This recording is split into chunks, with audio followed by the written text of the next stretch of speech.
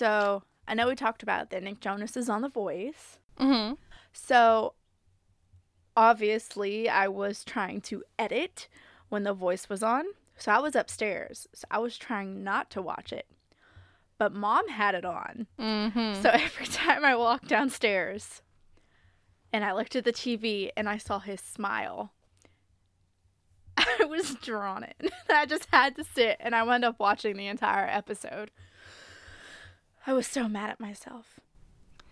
I mean, don't be mad, because when I went to research the other night, I ended up watching all of that new show on Netflix called I'm Not Okay With This.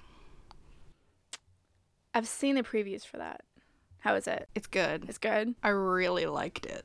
Okay, so I need to watch it. That's on my list, along with a couple of other things. I loved it. I think it's based on the book. Probably. Yeah.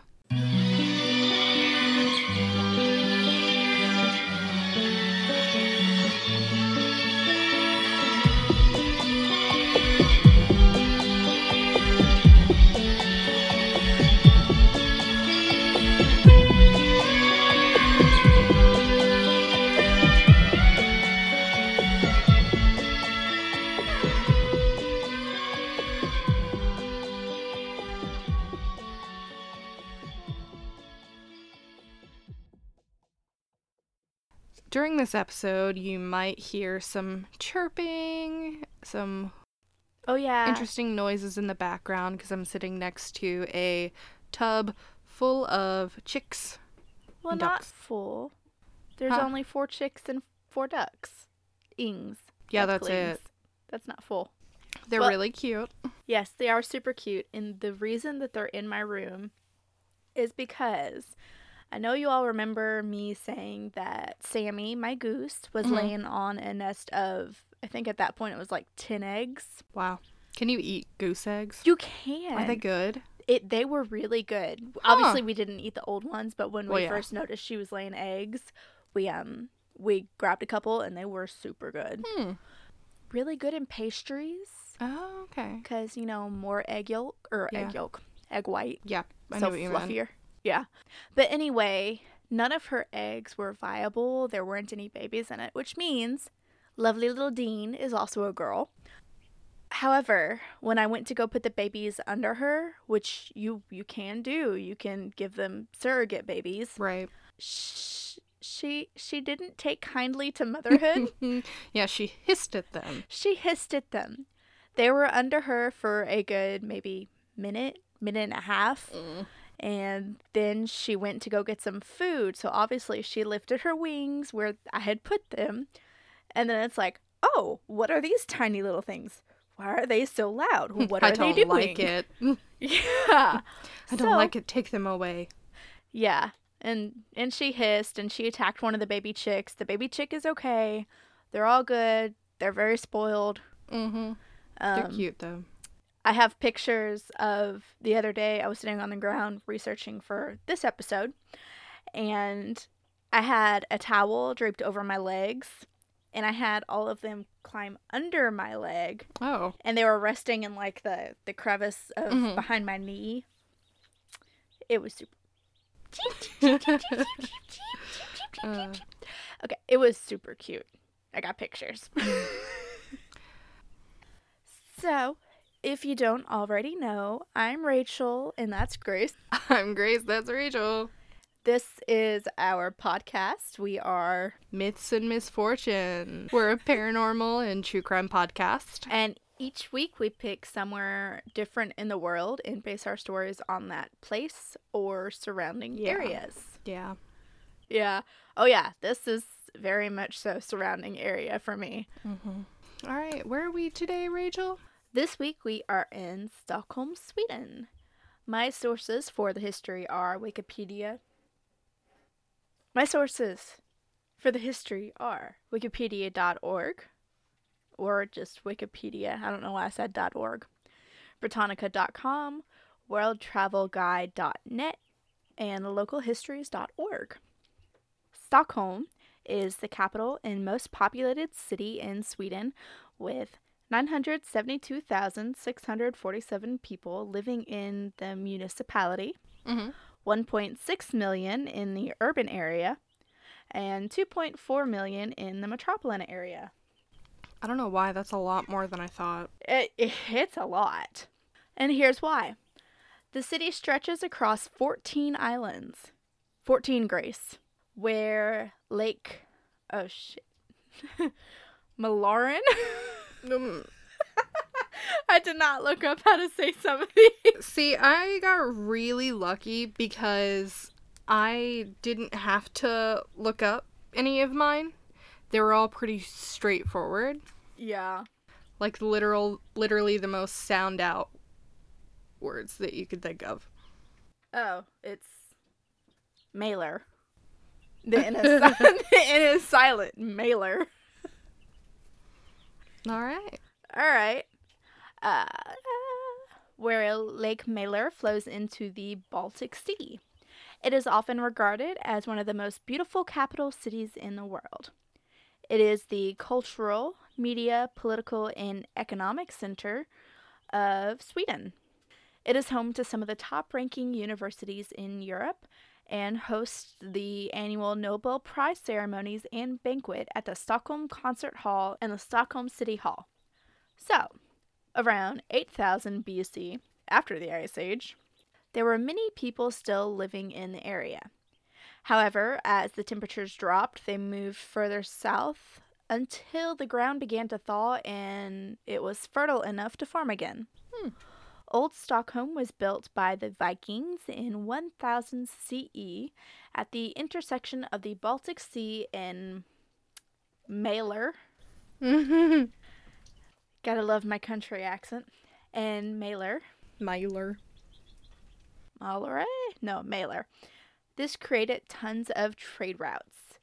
Its location has appeared in Norse sagas such as Agnefit in Heimskringla. Skringla. In connection with the legendary. Legolas? Legolas, is that you? In connection with the legendary King Agne. The earliest mention of the name Stockholm dates back to 1252. Jeez. The first part of the name means fortification in German, and the second part refers to the islet Helgelandsholmen, which is in central Stockholm. I am so sorry. The city is said to have been founded by Birger Jarl in order to protect Sweden from sea invasions. However, in 1520, the Danish king Christian II was able to enter the city. And on November 8th of 1520, a massacre of 100 nobles and clergymen took place that was later called the Stockholm Bloodbath. Ooh, fun! In the 17th century, the population grew a ton. This, of course, happened with the help of trade rules that were created to give Stockholm monopoly over trade between foreign merchants. In 1710, a plague killed 20,000 people. Oh, damn. And after the Great Northern War... After the war. That was before the war. And after the Great Northern War, the population stagnated. However, Stockholm maintained its role as the political power of Sweden and continued to develop under Gustav III. Artistic breakthroughs in the 18th and 19th centuries helped create many of the beautiful buildings within Stockholm today. Like, seriously, some of these pictures, the buildings. I know. Gorgeous. By the second half of the 19th century, Stockholm regained itself economically. New industries emerged, and Stockholm was once again a gateway trade point within Sweden. And this leads us to modern Sweden. Yay! So, short and sweet history. My history is done. It's me. It's you. Mario. It's me, Mario. Okay. And I apologize for completely butchering the Swedish names. It's not going to be any better on my story, even though I did look the names up. Yeah, we do always try to look up names. Sometimes it's very hard, and sometimes if it's a longer name, I do tend to forget to look it up. Sometimes I'll type right next to the word, I'll type out the, like... how we think it's supposed to be pronounced. Like, when we find it and we hear it. Yeah, like last week how I did, long duck or whatever long it was. Duck. Oh, yeah, it was long duck. I literally typed out long duck. Yeah, and right I was next like, to it. Langdock? Yeah, long duck. Long duck. Langdock. Yes. Okay. What is your story? Well, mine is the story behind Stockholm Syndrome. Dun, dun, dun, dun. Please tell me. I'm going to close my story real fast first. My sources for this are SmithsonianMag.com, History.com, Wikipedia, Vintage.es, I'm not sure how to say it, JSTOR.org, and allthat'sinteresting.com. Woo! Okay. Let's start with Jan Erik Olsson. This guy is... I don't even know how to explain this guy.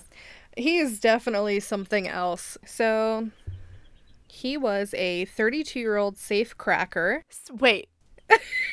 What? Yeah, 32-year-old safe cracker. Okay, I'm sorry. I thought you said space cracker. Yes. He cracks space. He cracks space. Okay. Yes. So, he was serving a 3-year sentence for grand larceny. He was kind of well known because of this incident. He had robbed this elderly couple's home, and while he was in the midst of robbing their home, they arrived and found him there. Oh, well. And that's when the husband collapsed. Oh, poor guy. Yeah, the wife was like, oh no, go get his heart medicine. It's in the kitchen. And he did it. Well, that was super nice of him. Yeah, but then he continued robbing them, so... I hope he at least called 911 for the collapsed old man. This was before 911.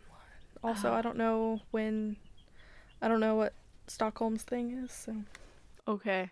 Or 119, sure. Emergency services, I don't know. Okay, Google.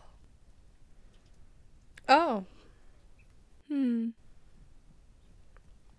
So, 90000 is the phone number to the Swedish emergency service that started in 1953 and was operational until July 1996. All right. Never mind. Wow. So, I don't know. So, hopefully they called 9000. 90. Oh, 90. 000. Okay. I don't know. 9 4 zeros. Anyway. So, he was in jail for that. Yeah. But the morning of August 23rd, 1973, while out on furlough, he decides he just wants to make some money. Oh, boy. So, how's he going to do that? Rob a bank. Oh, well, that's... the natural solution. Yeah. The natural solution, as we learned with the Heineken kidnapping. Oh, yeah, of course. Yeah.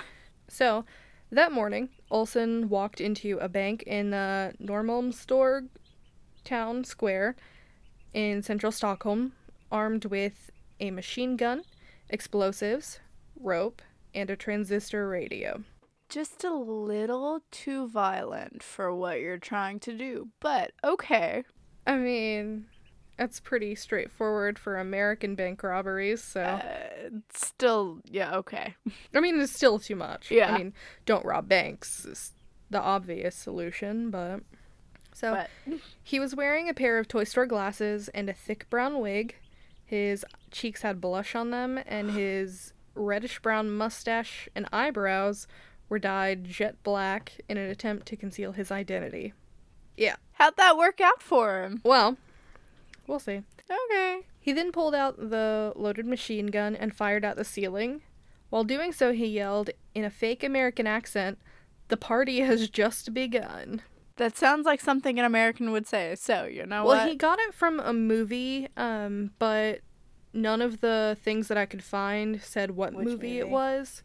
So, Obviously, the silent alarm was triggered by workers at the bank, so when police arrived, 2 of them went inside. Olson opened fire, hitting the hand of one of the officers, and then he ordered the other officer to sit in a chair and sing something. What? Yeah. Really? Yeah.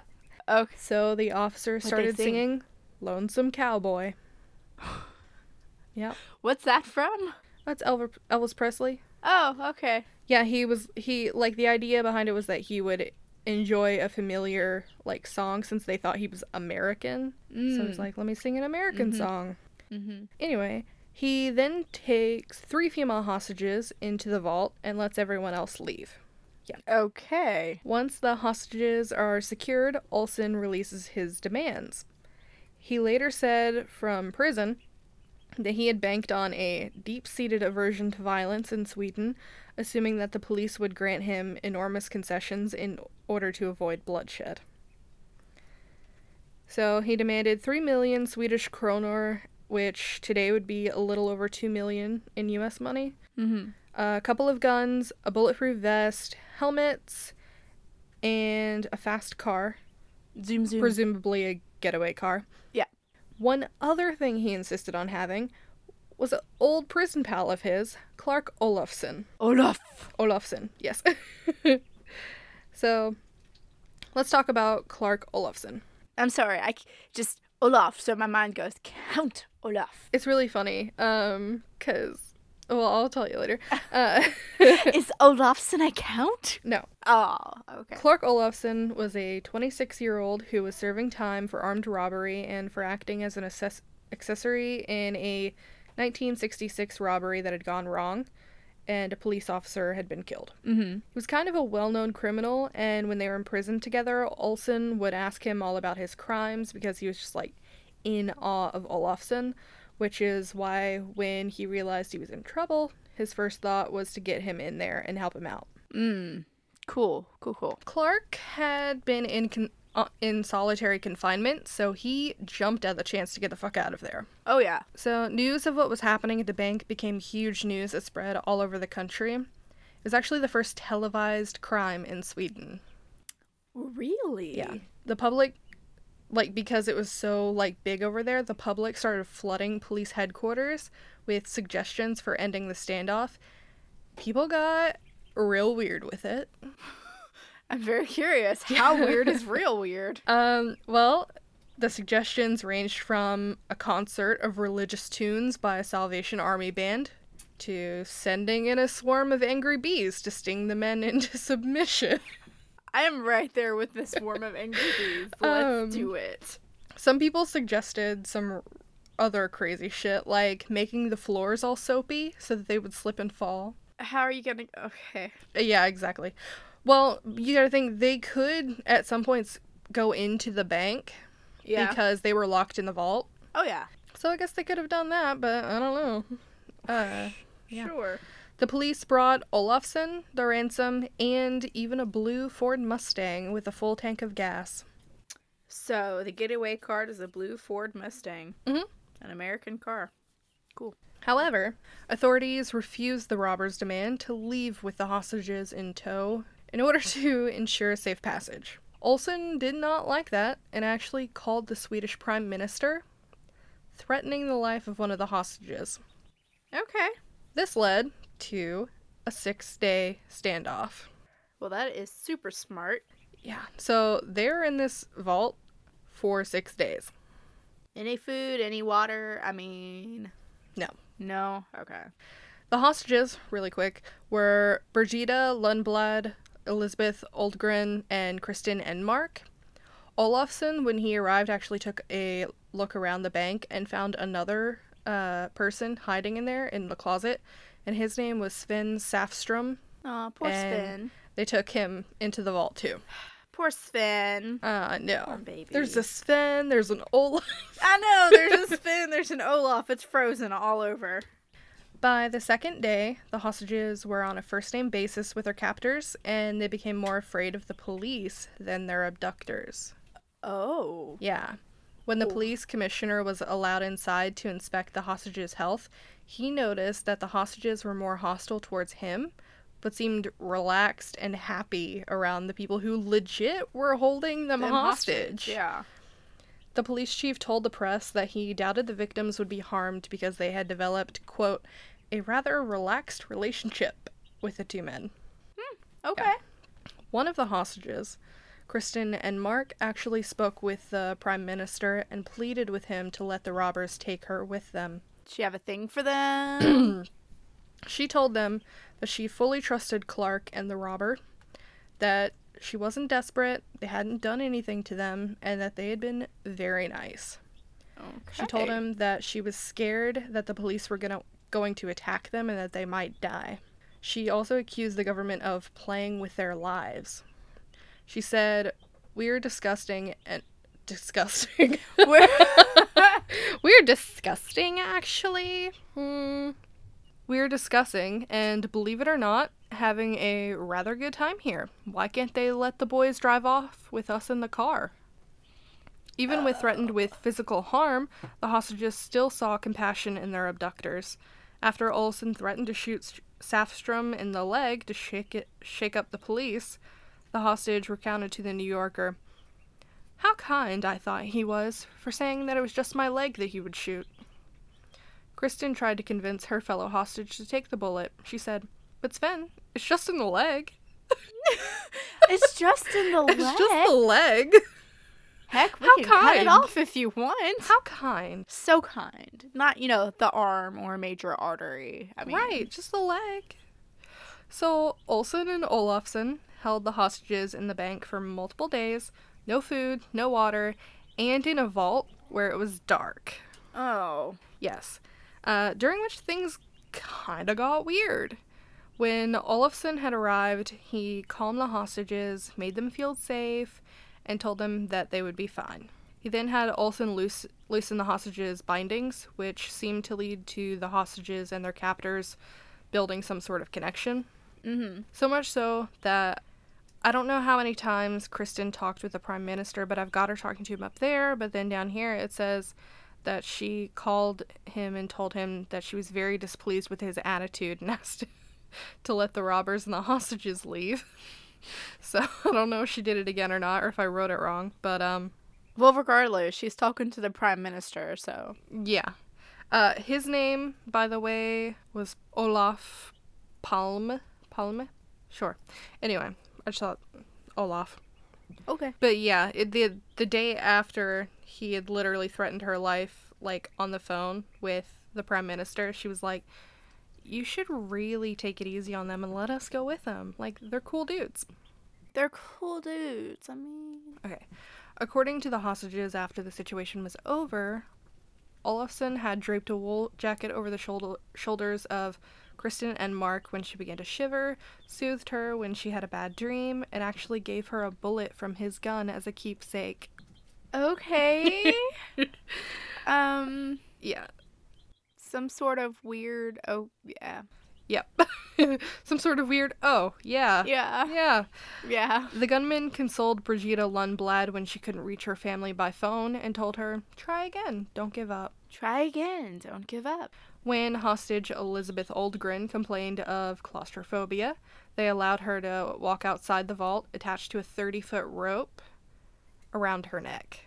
Yeah. So, like, Oldgren told the New Yorker a year later that although she was leashed, "I remember thinking he was very kind to allow me to leave the vault. The way Olsen and Olafsson treated their hostages earned them sympathy from them. When they treated us well," said Sven, "we could think of him as an emergency god." An emergency god? An emergency god, that's the quote. Yeah. Okay. On the third day of the kidnapping, Adult napping? Whatever. Kidnapping. The radio that Olsen had brought with him revealed that police were planning to drill a hole in the wall to inject anesthetic gas. Of course, the whole group of the people in the bank were listening. Why would they announce that over the radio? I don't think they knew that he had a radio. Okay. And, yeah, so Olsen fired his weapon. They did drill the hole, but they didn't put the anesthetic gas through it. Olsen did fire his weapon and threatened to kill the hostages if any gas attack was attempted. But through the hole, the police brought food and water because they spent the whole time without it. Yeah. On August 28th, the 6th day of the event, Jan Erik Olsen lost his temper. He shot at the hole, wounding a police officer in the hand and the face. Oops. Meanwhile, the hostages completely obeyed all of their orders, even sympathizing with him. Olsen later told the court, "They made us unable to kill them." Well, good. Right. Well, that is good. Olsen said that they also went so far as to shield them so that the police couldn't shoot them. Oh, wait, the hostages did. Oh, I thought you said the kidnap. Okay. So, ultimately, the robbers didn't physically harm the hostages, and on the night of August 28th, after more than 130 hours, the police decided to pump tear gas into the vault. Even with the hostages? Even with the hostages in, which is a little bit of a dick move, but... A little very bit of a dick move, yeah. But Olsen and Olafsson quickly surrendered. The police called for the hostages to come out first, but all of them decided to protect their abductors. And Mark yelled, "No, Jan and Clark go first. You'll gun them down if we do." Mm-hmm. So, they're like, yeah, if we leave, as soon as we're gone, you're just gonna shoot them. Yeah. So, when they came out, they all embraced, gave each other hugs yeah. Kisses, and shook hands. Even Olafsson and... Oh, I don't know. I mean, the abductors and the captives. Oh. Yeah. Okay. As the police seized the gunmen, 2 of the female hostages cried, "Don't hurt them, they didn't harm us." And while Kristen was wheeled away in a stretcher, she shouted, "Clark, I will see you again." Oh, how sweet. The police and the public were completely perplexed by the hostages' attachment to their captors, and police even investigated whether Kristen had plotted the robbery too. Oh no. Yeah. Okay. The captives were just as confused, though. The day following her release, Elizabeth Oldgren asked a psychiatrist, "Is there something wrong with me? Why don't I hate them?" That's a valid question. Technically, because it is a syndrome, yes. Yeah, but up until this point, yeah. It was just unknown. Naturally, psychiatrists everywhere were interested in the case and compared the behavior of the victims to wartime shell shock exhibited by soldiers and explained that the hostages became emotionally indebted to their abductors and not the police for being spared death. Yeah. Later, a psychologist who had worked with the police during the kidnapping coined the term Stockholm Syndrome, although it didn't really come into wide use until the kidnapping of heiress Patty Hearst in 1975, who assisted her captors in a series of bank robberies. Her defense didn't work, though, but I'm thinking about doing that in a different episode, so I'm not going to get into it. Ah, okay. The survival instinct is at the heart of Stockholm Syndrome. Victims live in enforced dependence and interpret rare or small acts of kindness in the midst of horrible conditions as good treatment, which is why they had that bond. Yeah. The hostages, in particular Kristen, were continuing to display that bond of friendship with their captors, and actually they refused to testify against them during a trial. Really? Yeah. Kristen actually lied on the stand and said that Olafsson had never held a gun during the standoff. Oof. Jeez. She said she didn't want him to be punished and that if it were up to her, she would give him a medal. Your look on your face right now. A medal? A medal. Yeah. Because he protected them. That's the way... Exactly. Okay. Olsen was sentenced to 10 years in prison for the robbery, but Olsen didn't have to serve any time. He claimed that he didn't help Olsen, was only trying to save the hostages by keeping the situation calm, like the police asked him to. He was like, "You guys legit made me go in there, so it's on you. Bye-bye." Yeah.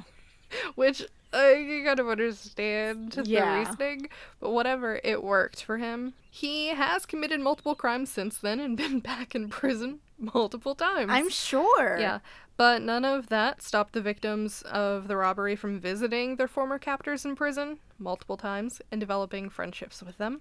In prison, Olsen received many letters from women who found him attractive, and when he was released in 1980, he actually married one of those women and they had a child together.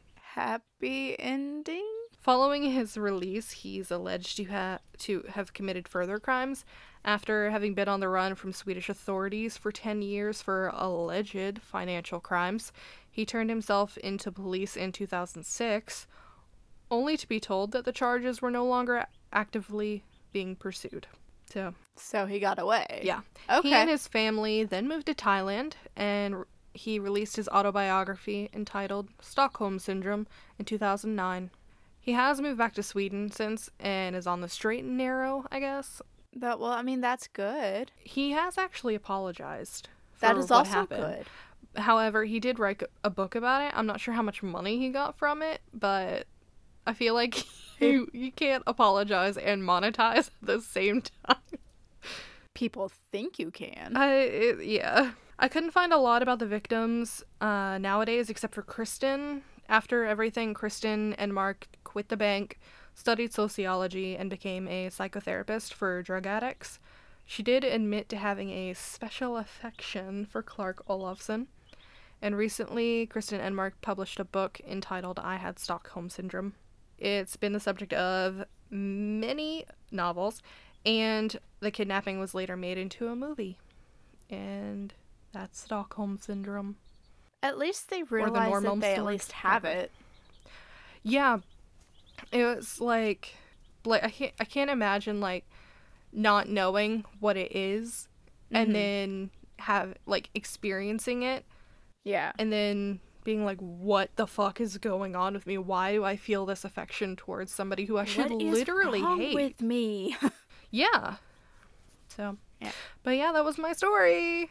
I feel like that was really fast. All right. Well, on to my story, I guess. What is it? Well, okay. So I was going to actually do a story like in Stockholm. Mm-hmm. However, I really wasn't finding anything. There were several supposedly haunted places there. Yeah. Because they have a haunted ghost tour.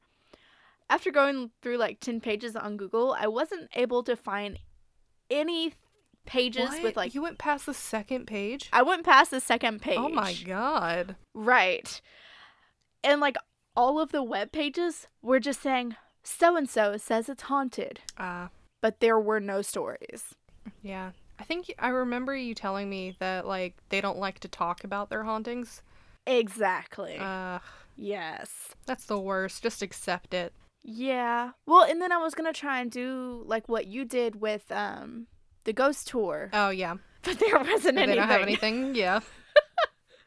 Okay, so therefore, we are going to travel 2-ish hours away for my story. No, that's okay.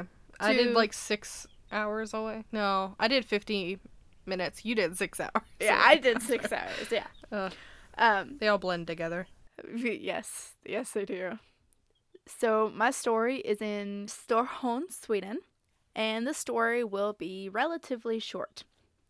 So my sources are cryptids.fandom.com, Wikipedia, newcryptozoology.fandom.com, adventuresweden.com, mentalfloss.com. Oh, Jesus. mysteriousuniverse.org, thelocal.se, lonelyplanet.com, creativespirits.net. Fuck. A video on YouTube, and cryptomundo.com. All right. Goddamn. So, Studuhu. Yeah.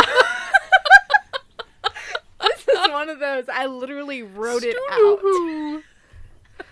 Okay. Shit. Studuhu ya Urayet is the topic of this week's story. It's a creature that's super similar to Nessie. Also, we can nickname it Stewie. Its cute little nickname is Storzy. Shorzy. Oh, Storzy. Not Shorzy. Okay, Storzy. Gotcha. Storzy. Got it. Or the Storz Joe monster for Americans. I thought mine was funny. I think Stewie's cute.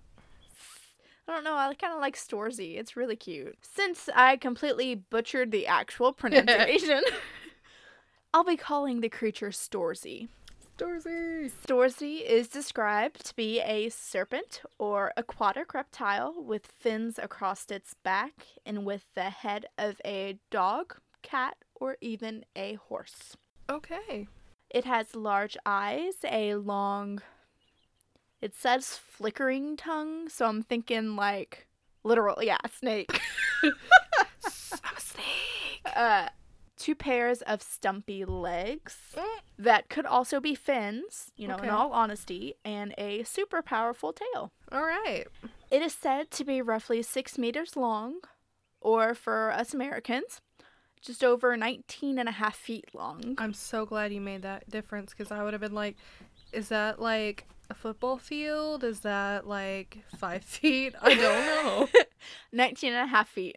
I think a little bit more than 19 and a half. Okay. It also appears to have humps to some people. Like, how Nessie does the little wave? Yeah. It's a water camel. Yeah, it's a water camel. Nice. Storzy lives in Lake Storholm. Was that right? Sounds right. I don't know. Which resides in the historical province of Jämtland. The first depiction of Storzy is the Frozo runestone that is dated back to the 11th century. It depicts a long dragon-like creature wrapped all the way around the stone to the point that it can bite its own tail. Ouroboros. Yes. The next depiction is actually based on the image portrayed on the stone. In 1635, Vicar Morgans Pedersen. I was going to say Peterson, but it's a D, not a T. So Pedersen. Peter? It could be Peter. It could be Peter. Because Petter kind of sounds pedo. Okay, Morgans Pedersen wrote the folklorist tale about the creature. Now I'm gonna say it. It's not that long. It's about a paragraph. Okay. It goes, a long, long time ago, 2 trolls, Yata and Kata, stood on the shores of the Great Lake, brewing a concoction in their cauldrons. They brewed and mixed and added to the liquid for days and weeks and years. They knew not what would result from their brew, but they wondered about it a great deal. One evening, there was heard a strange sound from their cauldrons. There was a wailing, a groaning, and a crying, and then suddenly a loud bang. A strange animal with a black serpentine body and a cat-like head jumped out of the cauldron and disappeared into the lake. And thus, the Powerpuff Girls were born! Yes, the Powerpuff Girl that is the Storzy monster. The monster enjoyed living in the lake, grew unbelievably larger, and awakened terror among the people whenever it appeared. Finally, it extended all the way around the island of Frozone. Frozone! I actually think that is what it is. Sure, I don't think it is, but... Frozone. And could even bite its own tail. Keltil Runsky bound the mighty monster with a strong spell, which was carved on a stone and raised on the island of Frozone. I'm so the sorry. The island of Frozone. Frozone. The serpent was pictured on the stone. Thus was the spell to be tied till the day someone came who could read and understand the inscription on the stone. End of story. No. So we're going on a quest. That sounds like a quest. We're going on a quest. Yes, we're going to awaken the beast. We're going on a trip in a... In another legend written by Andreas Plantin in 1685, the creature is said to be buried beneath the stone, with its head literally being right under the stone. Oh. And its body stretching across the lake to Quinta by the hilly sand where its tail is buried. Damn.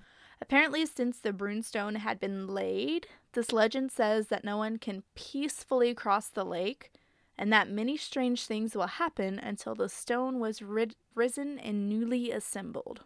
Ooh. Creepy, right? An increased interest in the creature occurred in 1890. There had been several sightings when a group of locals supposedly caught the creature. This drew even the attention of King Arthur. Mm-hmm.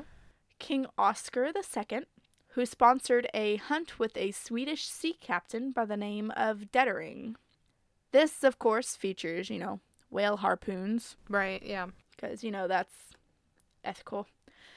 In 1986, the Jämtland County Administrative Board declared the creature to be an endangered species. Really? And granted it protection. Oh my god, that's so cool.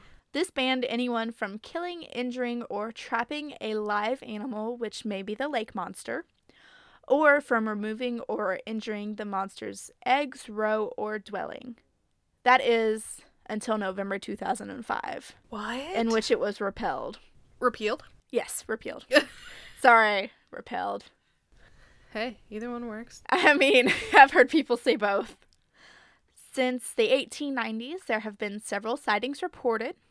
Storzy appears to be more active in the summertime, swimming super swiftly through the water, some saying roughly 45 miles per hour. Jesus. Yes.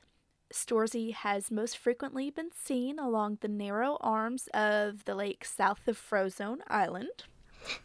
Frozone! I'm never going to get over that. I know. That's great. Some significant sightings, there's a couple. In 1839, Aaron Anderson, and some others at Hakos watched a red-gray animal with a head of a horse and white mane swimming away from the shore. Huh. Kind of creepy. Yeah. Marta and Karen Olsen were washing clothes on a beach on October 13th, 1893, when they saw an animal's head rising and falling in the water. After throwing some stones at it, bombarded the shore. Rushing at the shore. You threw stones at it. What else are you gonna do? The two women ran, but then saw the animal submerge underneath the water. So, animal scared them off. That's all that matters. In 1894, an amusement park owner by the name of Maria Helen and some other citizens of Östersund formed a company to try and capture the animal. Even Mr. King Oscar II made a financial contribution. Really? This guy was so into catching this thing, apparently. Yeah. They constructed a jetty into the lake and hired a Norwegian whaler, as I said before, harpoons at the ready in order to watch for any activity. A trap was also set up under the jetty. Mm-hmm. With large hooks that were baited and placed at various points around the lake. However, they did not catch anything. Wow, what a surprise. And these traps and all the equipment are in the Jämtland Museum. Oh, cool. So, yeah, that is cool. You can see it. On July 14th, 1931, Anders Bergqvist and Jonas Hansen saw two humps in the water. Anna Ram observed a gray animal about 9 feet long with a powerful tail and large ears. Ears. It's got large ears. Yes. On August 12th, 1947. Sorry, I copy and pasted this and highlighted it so I would know to reword it because I didn't want to reword all of this. Yeah. And now I'm giggling because its tongue moved up and down threateningly. And its eyes rolled. Ooh. Okay. Sorry. How do you... It's just like a rude teenager, whatever. Whatever, Mom. Okay. On August 10th, 1983, Karina Johnson took some photographs of a very large, quickly moving animal in the Bay of Brunflovkin? Brunflovkin. Sure. On June 18th, 1984, apparently an embryo of a Storzy was found on the shore and has been in the Jämtland Museum since 1985. We need to go. We need to go to Sweden just to see this. Yes. In July 1996, there is a video of a 33 to 39 foot animal that was captured by Gunbritt Widmark while he was boating off Östersund. In August 8th, 1997, Ellen and Cecilia Himmeris saw an animal's head and one of the humps from like only 30 feet away while they were swimming. Oh. Kind of creepy. Yeah, it's that like would be right creepy. there. I'm surprised that people actually like go swimming in it since they think that there's a giant monster there. Although, you know, people do say that in Nolan Lake that there are like 20-foot catfish down at the bottom, so. Yeah, but that's catfish. Hey, 20-foot anything's pretty terrifying. Catfish are bottom feeders. We're safe. We're just having a stare off. Okay. Anything can go exploring. This is true. As long as it doesn't develop feet, we're good. They said that the head was very horse-like. It had 2 black eyes on the sides of the head, so like a horse. The neck was 6 feet long. Okay. And the body had large round scales. Oh. They said like armored plates. Oh. Then a woman in Brunflo saw a serpentine monster swimming 90 feet off the shore in July of 2000. That's a water dragon. That's a water dragon. It was about 25 feet long with and golden with a black back. So, oh, okay. I'm thinking like very large goldfish. Yeah. Yeah. In 2008, a group of filmmakers actually believed that they caught a video of Storzy. Ooh. Not gonna lie, it is a little compelling. The film crew had set up several underwater cameras in an attempt to capture the creature, of course. The camera that actually caught the video was equipped with thermal monitoring software and showed on the video in red and blue where body heat was found on the long body of the creature. You gotta send me that. I will. Okay. The city, of course, has fully embraced all of this, and there are 8 different official monster observation spots where the creature has been seen before. Also, they have several fun little activities you can do. There is a metal sculpture of the creature in a small exhibition at the Sun Churchyard. There are also monster tracks leading from the original ferry position through Roden towards the remains of the fortress Tiberensum. We really need to get like a language specialist to be like, help us, because Google is not. Yes. Well, if Google just had the features so it would pronounce it and not just give the letters. Yeah. Yeah. All right. There's also a wind-driven device that is meant to attract monsters in, I'm going to say Hallen, Hallen. Yeah. Sounds about right. There's also a giant set of binoculars that you can search for the monster, but you can climb on it, apparently. Maybe like one of the ones that they have at like piers and stuff? Maybe. Okay, that makes more sense than what I was picturing in my head. Like giant binoculars? Just Yeah. Yeah. Well, that's the way it said it. At the church of Not sure. Haka? There is a wall painting depicting where apparently some farmers saw the monster. Ooh. In Trangsviken, there is a fountain with eggs from the lake monster.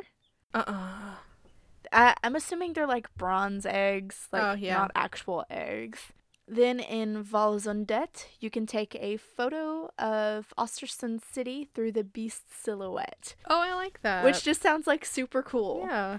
So there are a few possible explanations, very super simple. Number one, Storzy could be a floating log. That looks like a horse and is multicolored and yeah. And rolls its eyes. Storzy could be ducks or other waterfowl, swimming in a row. Okay. Okay. A large fish, possibly the Wels catfish, which does apparently grow up to 16 feet. But catfish are bottom feeders, Rachel. It has to come up to breathe. That wasn't the option when I said it. No, it wasn't. You're right. You're right. I'm wrong. A misidentified boat wake. Oh, okay. So just like waves. Yeah, I guess. I mean, some of the photos literally do just look like they're waves, in all honesty. Okay. And then also, one theory is that it's an unidentified species of seal. However, because the lake freezes over in the winter, they say that's kind of unlikely. Yeah. Yeah. So unless there's some sort of underground, cavern? Yeah. That'd be cool. Maybe. Yes, I like that. So, okay. That's my story. Storzy. All right. The lake monster. And actually, on that Cryptomundo site that I was telling you about, yeah, they translated the video that I'm about to send you, and the main researcher there, when asked, is it possible that this isn't a monster and it's just something else? And she's like, no, it's definitely a monster. Okay, if anyone wants to actually watch the video, you won't be able to understand anything unless you're from Sweden or know Swedish. Yeah. But it's basically a news clip that was shown on the news of the video. Cool. And it's super cool. So, okay, again, that is my story. Yep. You can find us on Facebook and Instagram at Myths Misfortunes. You can find us on Twitter at Myths Misfortune. Or you can search for us using our full name, Myths and Misfortunes. We do pop up. Our email is mythsandmisfortunes@gmail.com. Our music was composed by McKean Fulbright, and our art was created by Heather Marie Atkins. Their websites can be found in the description below. Please rate, review, subscribe.